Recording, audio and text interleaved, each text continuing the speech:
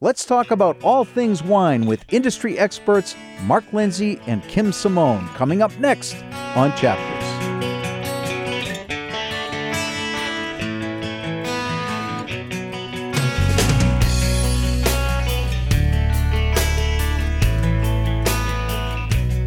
My name's Jim Derick, and welcome to another edition of Chapters. On today's program, we're going to talk about all things wine, and in studio I have two guests who are uniquely qualified to do that. Joining me today are the co-hosts of the Wonderful World of Wine radio program, which can be heard right here every Wednesday at 10 a.m., Mark Lenzi and Kim Simone. Welcome, Mark and Kim. Hi, Jim. Thanks for having us. Thank you. Thanks for coming in. Folks probably know Mark from Franklin Liquors, which is located right here in Franklin and has been here since 1978. 78, yes. My family bought the original Jimmy's package store, which most of us remember as Jimmy's Penny Candy. Yeah, right. And that was back when you were, what, 10? Yes, yes. I was getting 10 cents an hour back then, too. But you have not always been in the liquor and wine business. You spent, what, 20 years or so as a mechanical engineer? Yeah, medical. I was in the medical engineering. Medical engineering. But I always worked from grade school, high school, college, part-time with the family business. It was in your blood. Yes. And Kim, how did you find wine and everything that goes along with wine? I know you've got a formal education in wine. I've got a formal education in wine. Actually, that's how I found wine, was through graduate school. There was a program at Boston University called Gastronomy, which was their food studies department. I love the title of that when I was doing my show prep. Yeah. Gastronomy. I had no idea there was such a thing. Very cool program. Yeah. It was started by Jacques Pepin and Julia Child in the early 90s. And I had always been just fascinated with food as a subject. I mean, cooking it and eating it, but then also learning about it and studying it. So when I found this program, I'm like, oh, that's totally what I have to do. And I wasn't really into wine at that point.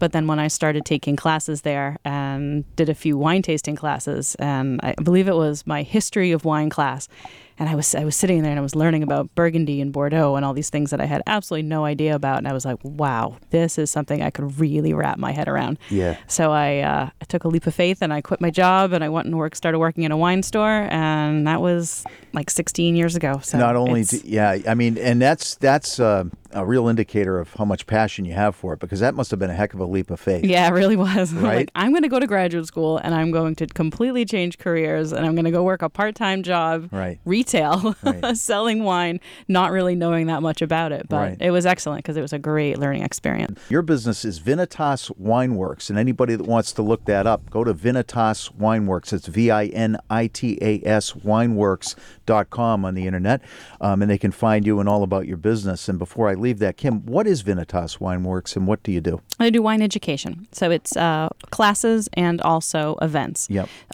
So I do classes not only that are organized by myself, but in a number of other locations as well. So Mark and I work very closely to do a lot of community education in this part of the state.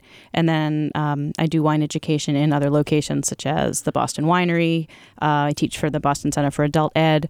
Many kind of little places all here and there that Fantastic. People can get involved in wine. So someone like me, and I was telling you guys beforehand, I am not a wine connoisseur, but I like people and I like wine.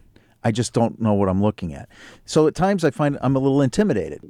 If I approach you, Kim, at Vinitas, how do I get into the club without feeling intimidated? Well, I think the wine club, the Franklin Wine Club that we have here in Franklin, is a great way for Good people to point. get an introduction to wine, because it's very low key. I mean, we have it set up with big tables, so we have 6 or 7 people at a table. You don't have to come with a big group. You meet people, and the topics are constantly changing. So we have guest speakers and we have different topics.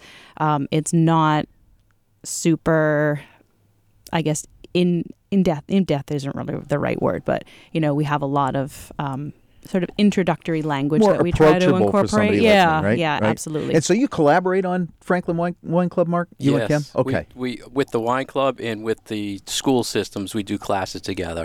Kim was Great. very helpful to me. I reached out to her years ago because I knew her passion in wine and running a business, and I needed to keep up with the curriculum and the material. I'm always shooting her crazy ideas, getting her feedback on it, and we use that for our education. And, I have met some people in Franklin that use the wine club as the newcomers club. They have had tremendous experience with the wine club, finding something that they enjoyed with other people in common, and then friendships form out of that. It is a good way to meet people, isn't it? Yeah, it's a meetup club. So if people are not familiar with meetup, there's all other groups like the Franklin Newcomers is a meetup club. We just partnered with a moms club. So it's an interaction between all the clubs that get people to meet and greet, and in turn we teach them and have them taste wine. How do people find out when you are meeting? They are a free membership to join the club, meetup.com. Great. And then every event we have, we post usually 2-3 weeks before. We tell you if we're hosting or we're bringing in a winery for a host, so they know what the subject will be that night. And we set a limit of the seating, and they just sign up for it. Fantastic. So go to meetup.com, search Franklin Wine Club. Correct. And sign up. You'll get notified of when events are coming, and you'll get a chance to meet Mark and Kim and a lot of people like hopefully me in the future that are interested in exploring the world of wine. And a companion piece to that has to be the Wonderful World of Wine podcast. I was telling both Mark and Kim that I listen to it all the time. I listen every week. The great thing about the podcast is it's you guys cover such a variety of topics. Everything from staining your teeth with red wine, which my wife was really interested in, and Mark was mentioning methods of avoiding that, and you guys were bantering about that, to hangovers. There's a practical one, to really interesting subjects that have to do with the various regions and the various wines that are being produced, trends in the industry, health trends, varietals, pairings. It's really an interesting show, and it kind of gets someone like me wanting to know more about wine, which I know is your goal. Right, exactly. Yeah. Tell me about some of the trends in the industry right now that are new. I know you talked recently about blue wine, which I found fascinating, coming, I believe, out of Spain and Italy, which is interesting to me. Yeah. But what are some of the hot trends right now in wine? Biggest thing right now, and there is a lot of seasonality in wine consumption for people, so rosé is still very, very hot. So we've been talking a lot about rosé this summer. Wine cocktails have been really big. Really? Yeah. Is that, for me, that would be like, what, a sangria? Sangrias and slushies and all sorts of things that you can use wine as like a cocktail base. No kidding. For. Yeah. Yeah. So there's been a lot of that. There's so many things that, if you just go onto Facebook and look at things that people are posting about wine, it's all over the place. Yeah. But we try to follow the seasonality of it a little bit. So for summer, we've been talking about those topics. We try to pay close attention to what is going on weather-wise with a lot of the vintages. So, keeping our eyes on California and on Europe and things that are going on as far as, droughts and fires and rain and hail, and how are things going to be coming in as we go into harvest. You lead me to another question that I meant to ask at the front end, but I'll ask it now. Why wine? What makes wine so fascinating? Oh, it's just the stories behind it is incredible. And I think we had talked before about there's a romance behind it. Yeah. And people just have stories related to it. And it's just amazing. There's never, it's a non-ending topic. Every day you see news stories about wine, and for us, it's great conversation. And the whole show is based on a newsletter that I read topics every day. I send that newsletter to Kim. She picks through it what she thinks is interesting. Then we just go into the studio and we talk about them. We don't talk about them until we record. Right. So it becomes interesting. A lot of times we clash. I think Kim's wrong a lot of times. But we have different views on wine. That's the whole thing about the wine world, is everybody has different opinions and views on the subject. So not unlike sports or Correct. other hobbies, we can agree to disagree Correct. on which Cabernet Sauvignon might have been the best that year, or what vintage of a particular wine was particularly pleasing, right? Yeah, and that's the great thing, because there's never any wrong answers. What you like is what you like. What I like is what I like, and Kim's wrong, but she likes different things. Hey now. So you allow Kim the space to be wrong of on course. the program. Okay, yeah. Good. And Kim, what's your viewpoint on that? A little different, I take it. A little different. I like to come at it as it's a world that is so vast, and people can come at it from different perspectives, and I think that that's actually really good.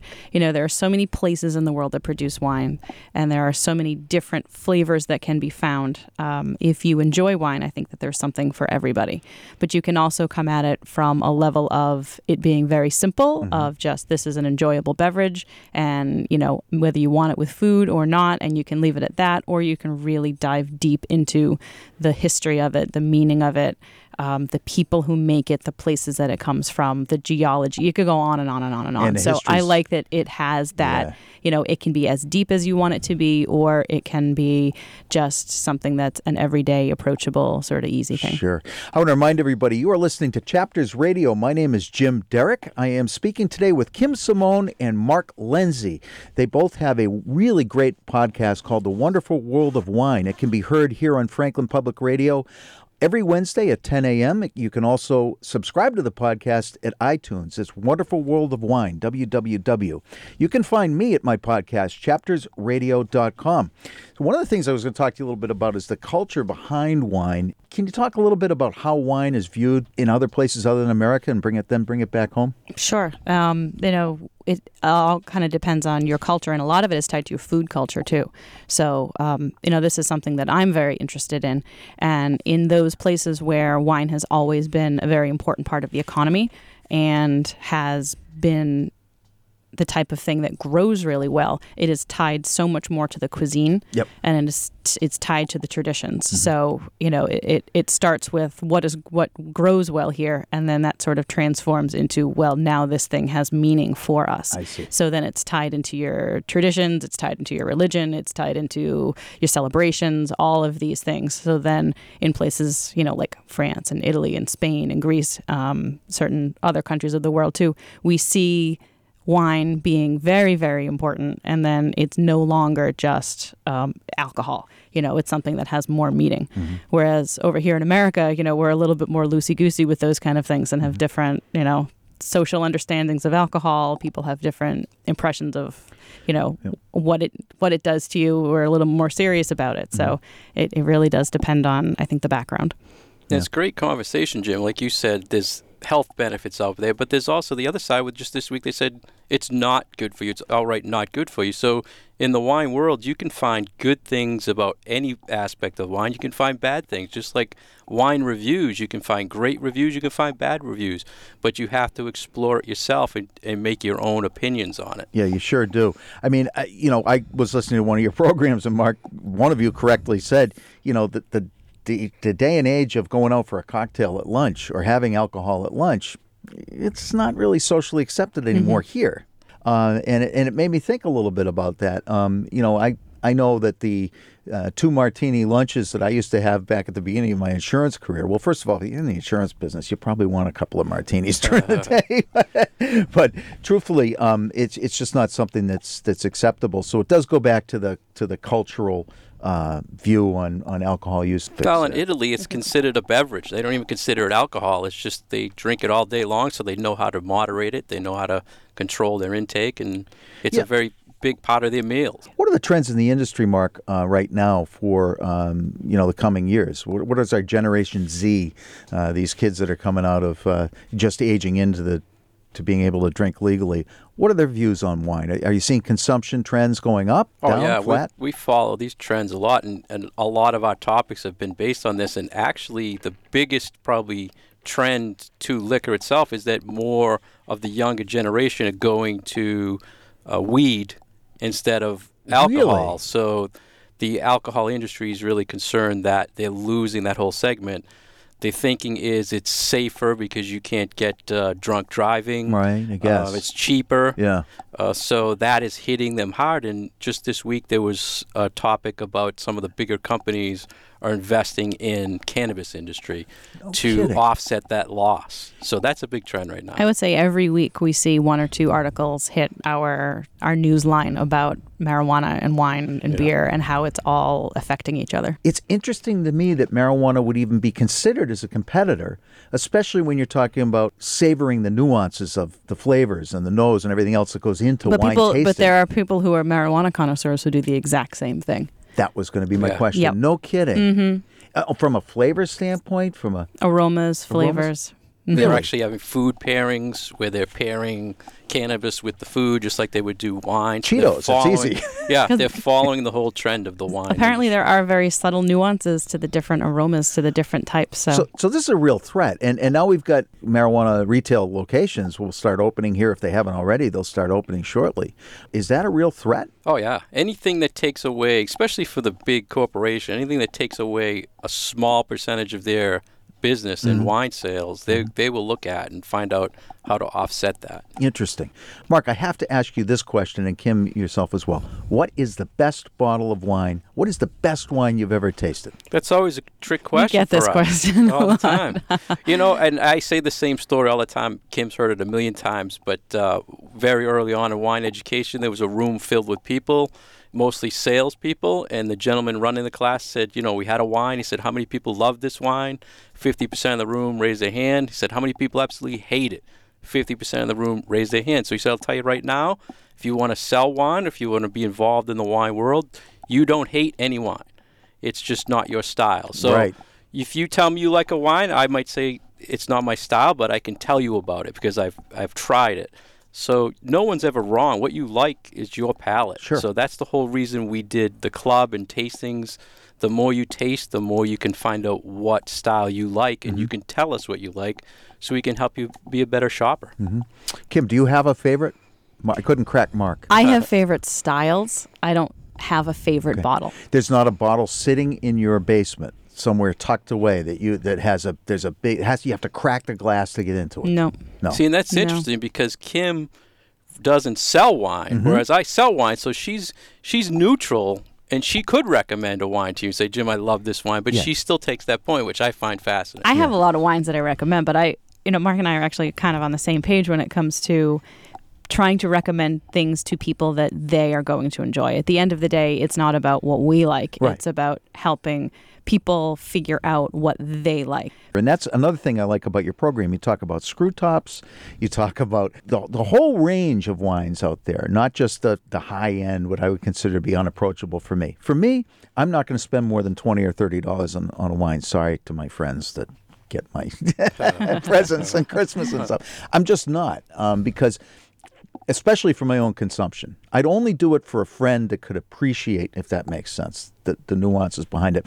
But listening to you guys, price is not a huge factor, right, when it comes to wine, or is it?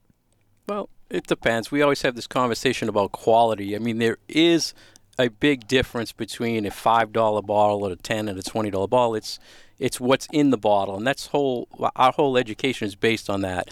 We tell you what is in there. Like when you go to buy food, Jim, do you look at the labels, what's in that food? Well, for health purposes sometimes, but yeah. Well, when you buy a bottle of wine, are you looking for an ingredient? Right. It doesn't tell you. So we, in turn, tell people this is how you can find out what's in that bottle to get more of your money's worth. Is it $1 million production? I mean, a 1 million case production?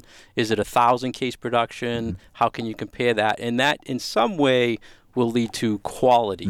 So we try to put that in feedback we get from our classes and events. We use for material all the time because we're always learning.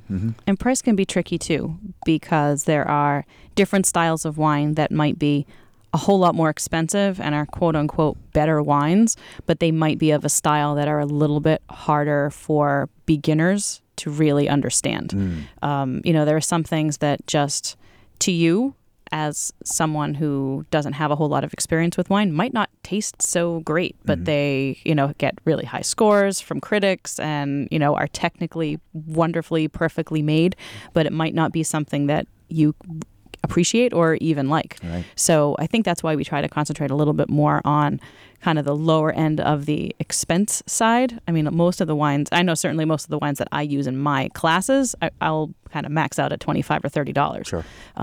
Anything over and above that, I feel like might be harder to get. A little bit harder to appreciate, and what's the point if you're trying to get people to understand that these are this is how you can talk about a wine. This is how we really want to help you appreciate it. Yeah, I want to remind everybody you're listening to Chapters Radio. That was Kim Simone, the owner of Vinitas Wineworks, and Mark Lenzi's also with us from Franklin Liquors. They have a podcast called Wonderful World of Wine that can be heard every Wednesday here on WFPR at 10 a.m. You can also subscribe to their podcast at iTunes under The Wonderful World of Wine. My name's Jim Derick. This is Chapters Radio. You can find me at my podcast, chaptersradio.com. I do want to ask you this while we're drilling down into some of the this is like taking my cool factor way up because I'm starting to talk about the nitty-gritties of wine tasting. What are the mechanics of tasting a wine? So what I mean by that is I walk into the Franklin Wine Club and I'm going to have a new experience and be taught how to taste a wine. Take me through that. Do I brush my teeth just before I walk in? I heard that was That's an excellent question. I heard that one. Yeah. Don't brush your teeth before you taste wine. How do I prepare? How do I come in? What are the mechanics? Don't wear a lot of perfume or aftershave. Okay. Be neutrally smelling. All right. Neutrally smelling, yes. Really? Yeah. Don't come in covered in perfume. You're going to ruin it for everybody else. Okay. Well, a big part of it is a lot of people like yourself, they might not know when they come in what to expect. Yep. So we're hoping by observing, they over time will get the nuances of it. But there is a standard tasting procedure. You know, we can get very geeky and go into it. But over time, I feel people, when they come, they are hearing from us or from the guest speakers, you know, how to do it. They're seeing how they're doing it. So they learn it that way. But there is a standard method of tasting. What you're seeing, what you're smelling, what you're tasting, it can get geeky. Yeah, I mean, and I think, you know, some of the things you hear, fruit forward, you hear, I pick up dark cherry, or you hear all of these things. And, you know, I've sat with people before and talked about that. And by gosh, you know what, I can pick it up, but I've got to be prompted sometimes. Yeah, and sometimes you have to be in the right mindset. Right. So it's different than drinking wine. You know, if you're sitting there as part of a tasting, you're going to be engaging your brain a whole lot more than if you are sitting at the dinner table and you're just having a glass of wine. So there are steps in place for doing a wine tasting that really involve all your senses and your mind as well. And how much of my tasting do I derive from smell? Most of it. Most of it. Okay. That's so, because I picked up on what you said about perfumes and smells and all that. So most of it is coming through. Right. So you have the aromas and the flavors, but then you've also got different textures of the wine when you actually get to the point where you put it in your mouth. So we usually invite people to look at the color of the wine because that can tell you a little bit about it. But then the first real big step is to just pick up that glass and stick your nose in there and give it a good sniff. And we were talking about toothpaste. I did notice that toothpaste can kill your palate for a long time, right? During the day. I mean, it can really, so you don't want to get all fresh and bright and everything just before you go to the wine club. That was one of the stories we did where it said, brush your teeth before and after for the acids on your teeth. But then we're always told when you taste, you don't want to brush your teeth. So it was kind of opposite advice. So we talk about that a lot. Yeah, I heard that show. I went into the Boston, there was a wine show in Boston at the trade. Probably the Expo. The Wine Expo. Yeah. Fascinating to me, the ability of some of the people that I saw tasting in there to, of course, they're not drinking. They're doing a lot of spitting. But I guess that's what you do, right? That's what you got to do. Yeah. If you're tasting 100 wines in one day, you're... And being the newcomer, I was the guy that had to get an Uber home because I didn't observe the protocol. But my palate was spent after 2 or 3 tastings, if you will. But these people were going through. How do you, when you're at an industry event? I heard you talking, I think, recently about tasting wine at a vineyard or through a distributor or whatever. How do you keep your palate fresh? You learn over time. First, we talked earlier about the health thing. My doctor always, one of the things you go to your doctor, they'll say, do you drink? I say, I don't drink, but I taste about 1,000 wines a week, So you have to know that this is alcohol. And Kim and I are in the business. We appreciate and respect what's going on here. A lot of people, when they go to those expos, they're just putting their hand out, getting a cup poured, and they're just drinking it to drink. They're not really understanding what they're even getting. Right. They don't understand the story or even want to know what it is. They just want to drink it. Right. When in a tasting, you're actually observing and learning what to go through and how to pick up certain things. And by spitting out, you're still getting a taste. Yeah. So you're still consuming alcohol even if you spit it. So over time, you learn how to do that. And different people have different methods of going through, if you're going to be at a tasting for 3 hours, how do you pace yourself? How do you keep your palate fresh? The best ones always have plenty of food for people to eat, because as long as you've got food in your stomach and you stay hydrated, you're going to be in much better shape. When I do them, I try to space out what I'm tasting, so that maybe I'll start with lighter wines, and maybe I'll do some champagnes in the middle, so that they'll kind of refresh my palate and do the reds at the end. Yeah. So, sometimes it's a matter of scoping out what you want to do for the whole day, and then pacing yourself, and then figuring out, all right, where am I going to put the brakes? Where am I going to be able to refresh myself for a little while, take some time out and work it that way. Another thing that you point out on your podcast, again, it's The Wonderful World of Wine. And I urge people to subscribe to it and listen to it. I picked this up today. You were talking about, on one of your podcasts, about buying wine by the glass in a restaurant, which is something I do all the time. Okay, if I'm going to have a wine, that's what I'm doing. I'm not going to go for the bottle. And I think it was Mark that said, well, I shy away from buying by the glass because you're not sure when it's opened. Mm-hmm. And then asking the question, when was this opened? Because wine, after a period of time, doesn't keep well, right? What is the maximum period of time a restaurateur, I ought to accept that $9, $12, $14 glass of wine from somebody? They say it's been open for 2 days. Do I still take it? Sometimes it depends on the wine. If it were something, or how they preserve it. So different restaurants will have different ways of preserving their wines to get the most out of that bottle, because they want you, the consumer, to drink every last glass out of that bottle, because then they're going to make the most amount of money off of that.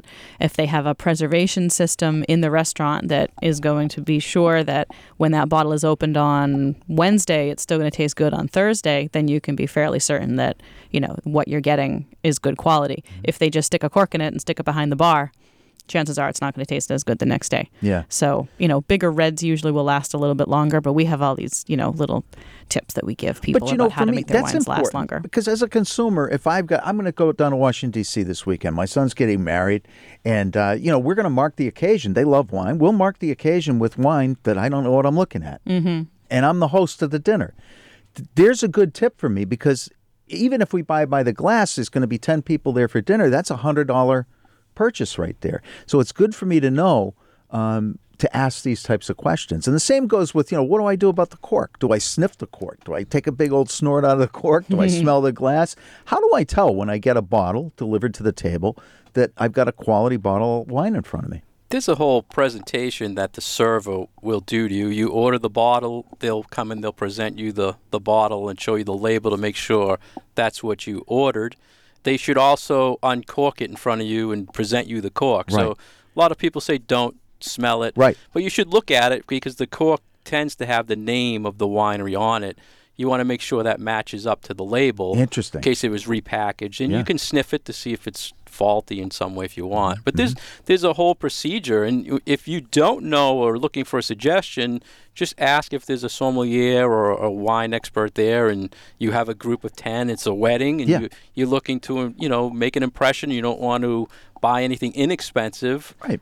They'll recommend. Right. If you don't like it, send it back. So, again, don't be bashful to ask questions, is what you're saying. Right. Correct. That's what they're there for. That is their job. Right. They should be very willing and able to give you whatever wine help you need. From a social standpoint, it's not embarrassing to simply ask these questions. It's not embarrassing to take a sniff of the cork and examine the cork. You're not doing anything untoward. Yep. What about rejecting the wine? When do I know to reject it, and how do I do that? So you can reject a bottle if it is technically bad. Okay. But then it's figuring out, all right, what does that mean? Right. Like, what is a technically bad bottle? Right. So if they pop that cork and they give you a little sample taste in that glass and you smell it and it smells like wet cardboard. Yeah, or a wet dog. It smells like wet dog, or kind of a musty, moldy kind of. Yeah, that is technically a bad bottle. You do not accept that bottle. You say, nope, it's corked. In a good restaurant, even if you say, Jim, I thought this was going to be more fruit forward, I don't think it's going to go with the food we're having, they should accept that. A good quality restaurant will accept that, that it's not what you like to pair with your food, or you're not happy with it, then they should recommend something else. To me, this is really great stuff. I'm 58 years old. I wish I had the answers to these 25 years ago, because how many times have I sat in a restaurant, the guy shows me the bottle, and I'm You have I'm no looking around idea, the like, table why saying, are you doing do you this? guys know why he's doing this? Yeah. They don't do that with my bourbon. They don't do that with other beverages that I order. And it's a significant investment, I want to remind everybody, you're listening to Chapters Radio. My name's Jim Derick. In studio today, I have Kim Simone from Vinitas Wineworks and Mark Lenzi of Franklin Liquors. They have a terrific podcast. Please check it out. It's called The Wonderful World of Wine. It can be heard here every Wednesday at 10 a.m. You can also pick it up on iTunes. Mark, tell us a little bit about yourself. And I know you've been in Franklin. You were born in Franklin. Born, raised, and your family still has how many here. generations here? We've been my family's been here since the 50s. 50s. So I can officially say I have a townie in the house. Yeah. There's few of us left, Jim. Yeah. To remember old buildings or old businesses, you're a true townie. Yeah, true townie. Yeah. It's so much of a townie that they even refer on their website, franklinliquors.com, that the old store was located uptown. You kind of got to know when you're reading that what you mean by uptown. Yeah, well, if you look at the Rome restaurant, if you come out the front door of the Rome restaurant and just look across the street where the bridge is, there's an empty lot. Yep. It's very small. That used to be a double storefront. And when I was a kid, I'd go to Davis Thayer. Yeah. And I'd walk from Davis Thayer to the penny candy store. Yeah. And I never knew that there was a liquor store attached to it or tobacco in that penny candy store. No kidding. But I think now we all notice the booze and not the candy, right? So it's like, but it was very famous in town, very historic. If you go to the Historic Museum, soldiers, when they went to and from war, they took the train, they had their picture taken right in front of that store. No kidding. But there's never any inside history of the store. So. And what was the name of the store then? Jimmy's Package Store. Jimmy's. And Jimmy's Penny Candy. It was a soda fountain, one of the few soda fountains that was in town. Yep. And it was there till the day we bought it. And unfortunately, we took the soda fountain and the penny candy and just made it all alcohol. Sure. Yeah, well, I think you're selling more beer and wine now than you probably would be soda and penny candy. Yeah. Now, you have children, Mark? Yeah, I had a daughter and a son. One in college? My son's a senior in college, and my daughter's graduated. She's 25, so she's long. What place does wine occupy in your house? I mean, is this something you bring home with you? Is your wife a connoisseur as well? Do you enjoy doing this together? It's interesting because I joke a lot with Kim. I'm a geek, and I taste so much at work and for work that I generally have very little wine at home. Mm-hmm. Maybe occasional meal. My wife likes certain things, and it's interesting because we did one time go to a restaurant, and I had a friend who was the manager and comped us a bottle of very nice Chardonnay. My wife is a Chardonnay drinker. The wine came, she was drinking it. I happened to take a taste of it, and it was bad. It was really? It was corked. But I said to my wife, I said, this bottle is off, but I do not want to say anything because he graciously gave it to us. Sure. So then she freaked out because she thought she was drinking bad wine. Right. I was giving her bad wine. Yeah. I'm going to get salmonella. Yeah. So, I mean, I think a lot of times she puts up with my geekiness, but it's part of my business. Sure. Kim and I both spend a lot of time always studying, and we've taken numerous tests, so it takes time away from the family, and she put up with that. Yeah. Yeah. Kim, what about you? Your family? You live in Norfolk? Live in Norfolk. My husband, 2 elementary age kids. Fantastic. Yeah. So you got your hands full. Got my hands full. Yeah. Is your husband a wine connoisseur? I don't know if I would call him a connoisseur, but he's right along with me for this crazy ride. So, great. So he enjoys it. He does. We have different tastes in wine. Yeah. So it's interesting because there are some things that I love that he does not. Yeah. So that whole bottle is mine. I get that. When I have it at home. This is for my wife. This question. She asked me to ask this today.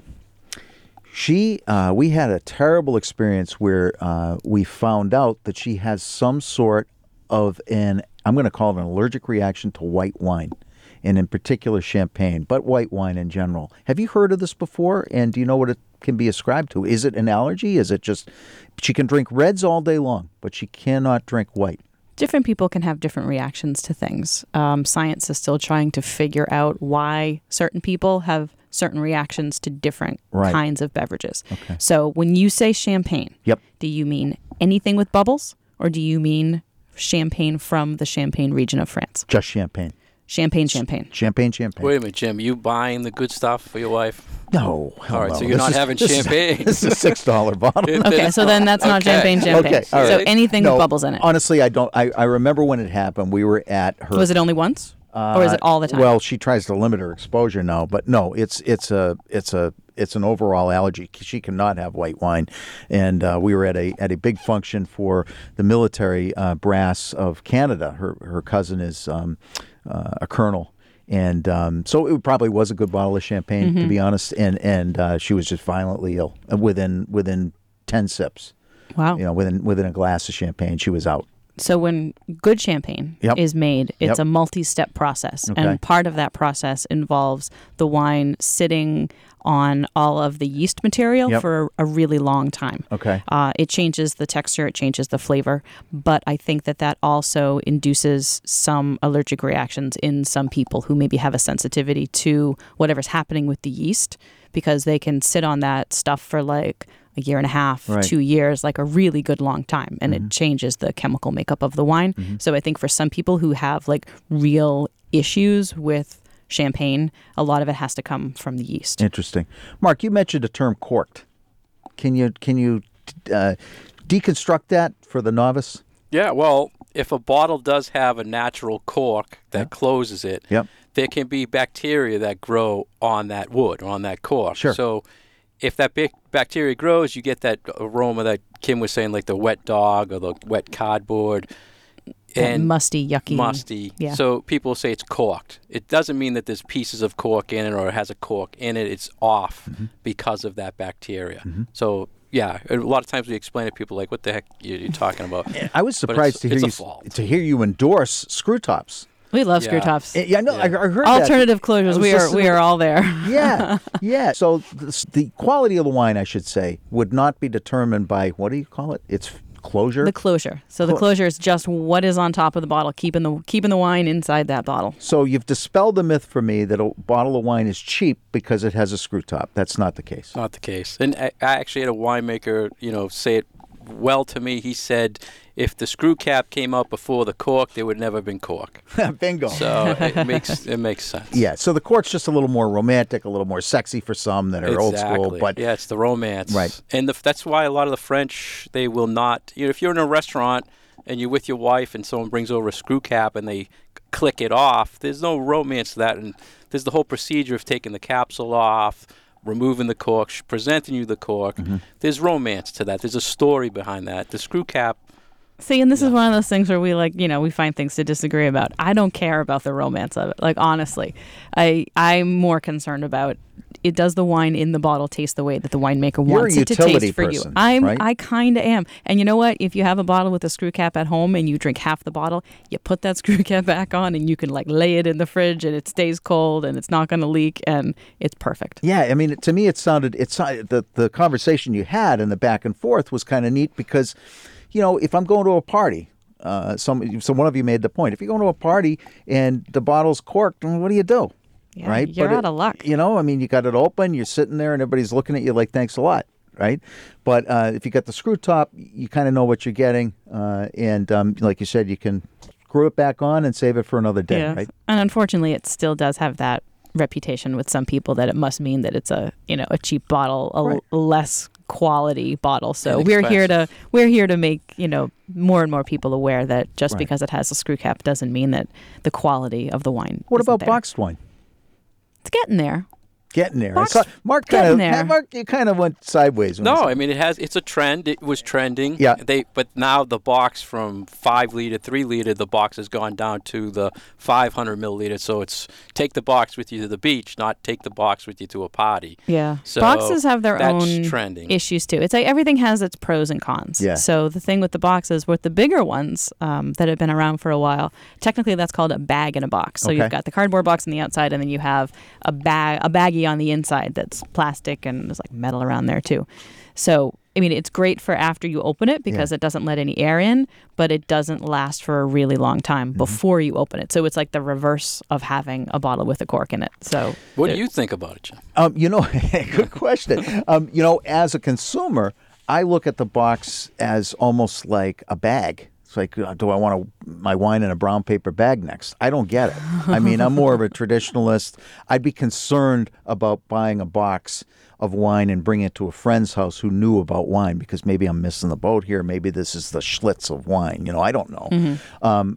That's why we have you, and we have Kim, and we have Mark, is because I can say to somebody with confidence after I've visited with Mark in his retail location, I know what I'm talking about, and my friend's going to receive this wine, and if he's a winey, he's going to understand what's going on here with confidence. And that's why we have you guys. I want to remind everybody you're listening to Chapters Radio. My name's Jim Derick. We are speaking with Mark Lenzi, who's the owner of Franklin Liquors here in Franklin, and Kim Simone, the owner of Vinitas Wineworks. Importantly, they are the co-hosts of The Wonderful World of Wine podcast. It can be heard here every Wednesday at 10 a.m. You can also subscribe to The Wonderful World of Wine at iTunes. I do want to ask you a couple more questions, if you don't mind. I am a bourbon lover. I've fallen into kind of the brown spirits along with everybody else, it seems like, in the world right now. Brown spirits seem to be flying off shelves, right, Mark? I'm wondering, is it the same type of tasting? Maybe this is a dumb question, but I was at Jameson in Ireland, and I of course, raised my hand and was one of the volunteers to do the tasting. Sacrificed. But it was cool. It was like 10 o'clock in the morning. My palate was really fresh, and I picked up stuff that I've never picked up before, and probably because of the environment and everything else. But is it the same type of mechanics for tasting that go into wine? It's a little bit harder when it's spirits. Is that right? Because of the alcohol level. Okay, that was kind of where I was headed. Okay. Yeah. So wine is more nuanced because of the reduced alcohol content relative to a 80 proof bourbon. I don't know if it's nuanced. I think it's easier to get at the flavors because you're not fighting against all of the alcohol. So sometimes, especially if you don't have much experience doing it, just getting past the burn is really hard. Yeah. The thing I love about the experience, and this is why I'm sort of using my bourbon tasting to think about the Franklin Wine Club, which folks should really check it out. You can go to meetup.com, subscribe to Franklin Wine Club, and find out about the meetings that take place right here with Mark and Kim. Great place to socialize. I've heard really, really great things about it. But one of the things that I was thinking is the social experience of that bourbon tasting was kind of cool, because I was there with a whole bunch of people from different parts of Europe, and the experience of the tasting itself led me into conversations with these people that carried on for the next hour of the tour, and then out into the parking lot, exchange some phone numbers. It's like that with wine. It's really a great way to launch a relationship, right? Yeah, and we see that with the wine club. People come, and after one or two of the wines we're tasting, by the third one, they're all conversing with each other, and they're making great friendships. They actually go see each other outside the club, and they've had some good bonds, I think. Yeah, I agree. And this kind of comes back to my whole passion for wine and food together. The two really do go together. It's all about conversation. It's all about conviviality. I feel like people are what make those wine stories, have those meanings. It's about the people. It's about who makes them. It's about who you're drinking it with. Right. It's like, back to your trip, things always taste better on vacation. They do. And, a lot of that is because of the place, but then a lot of that is also because of the company. Yeah. And the other thing is that you have wineries, which have incredible histories, many of them, right? That go back generations and generations, hundreds of years. And they've all got stories. Each wine has a story behind it, each manufacturer, right? Yep. And even wineries that only go back decades still also have stories. You were talking about the bourbon. Yeah. Did Jameson mention to you anything about partnerships with wineries? I didn't hear it. Because there's a trend where Jameson is owned by a big corporation. Yeah. They also own a big winery called Jacobs Creek in Australia. What they do is they use their used Jameson barrels to put their wine in. So they, like you said, it was trending. Bourbon was trending. So the wine people said, wait a minute, this is trending. It's taking a little piece. Let's now put our wine in bourbon barrels and promote it as bourbon barrel aged. So there was a big trend recently on that. And the big corporations are finding use for their used barrels. Instead of giving it to people for planters, they're pushing them onto another part of their corporation and making wine in them. Fascinating. Have you had that wine yourself? We have, and we did a club event. What do you think? People were very receptive to it. I think there's different varietals that are done different ways. There's a lot of, and what we were trying to teach them is that you can say it's bourbon barrel aged. It doesn't have to be a certain length. It doesn't actually have to be in a barrel. It could be chunks of the barrel.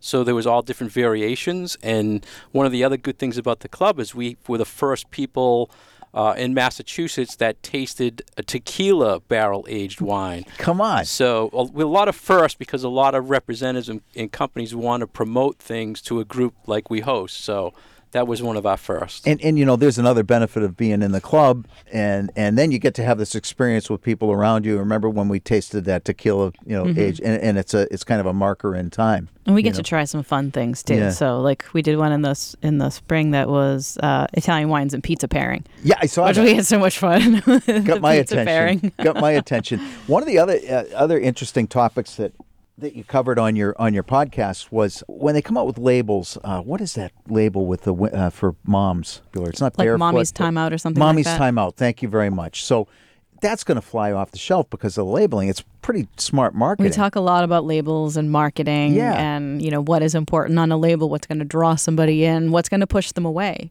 What's the important stuff? What's the necessary stuff that needs to be on a label? I'm not representing anything. I'm not selling any particular brand. Might be a little harder for you, Mark. Yeah. No, I mean, it depends on the situation. If you say, Mark, I'm going to someone's house, I'm going to bring them barefoot Merlot. Yeah. And I guess the first thing I say is, well, is that what they drink? Yeah. If you say no, I say I wouldn't bring that because for the same amount of money, hey, I can recommend something that they probably never seen before, that they can't go into the store. With the internet nowadays, I always say people will see how good your gift is when they Google it. So if they Google barefoot and say you brought them a $5 wine, I'm dead. Do you want that? So, I mean, it depends on the situation. Yeah. Context is very important. So I could, you could come in and you could say, okay, I need a wine for such a situation to give to such and such a person. Yeah. I'm going to give you a different recommendation than if you had a different set of circumstances. So, a lot of it is going to depend on your personal situation. And there's people, Jim, they drink the same thing all the time. Yep. And in that case, you could say, hey, I know you drink barefoot, but Mark said, try this. Right.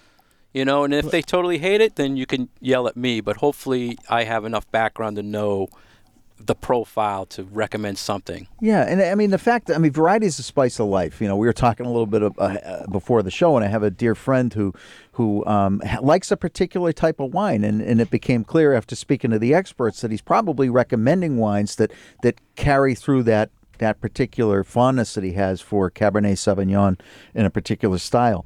But that's why the wine club is exciting to me, because now I get to taste something like a tequila wine that was aged in tequila barrels or whatever it happens to be. I get to expand my palate and find out what I like, and then alternatively what I really don't like. Right. And that's what is really important to us as well, because when we have everybody in for the wine club, you're kind of our captive audience. And you have 6 wines in front of you that you might never have picked up a bottle of. Right. You would never go into a store or order it off of a wine list and pick that bottle off a shelf and be like, I'm going to bring this one home and try it. Yeah. But you have an ounce of it in front of you. You take a sip. If you hate it, then you know. Yeah. But if you love it, you've discovered something new. Sure. So yeah, we've also, a lot of people who were in our wine club also then wanted to learn more about wine, and that's where we got into partnering with the school system. So currently we're doing Franklin Adult Ed, we're doing Tri-County Adult Ed, we're doing Millis, Norfolk. Those classes are basics of, you want to learn how to taste, you want to learn a certain region, you want to learn French wine, you want to learn Italian wine,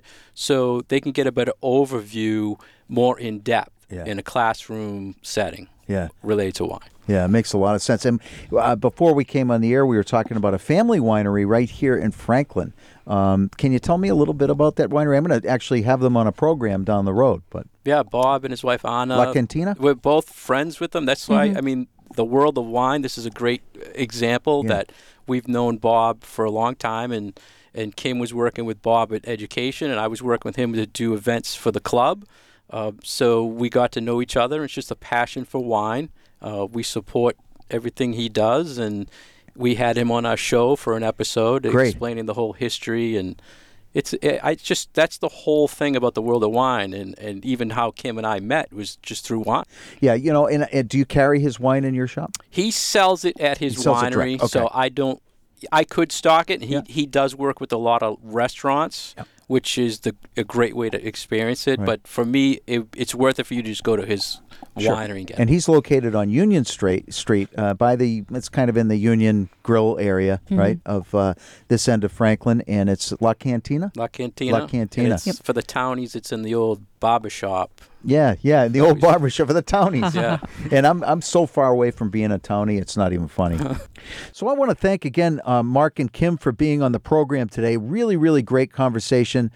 Thoroughly enjoyed it. I want to remind people you can catch their radio program, The Wonderful World of Wine, right here on 102.9 WFPR every Wednesday at 10 a.m. You can also find their podcast and subscribe to it on iTunes at The Wonderful World of Wine, and they're on Facebook as well. So for my guests, Mark Lenzi and Kim Simone, my name's Jim Derick saying thanks for listening to Chapters, and we'll see you next week.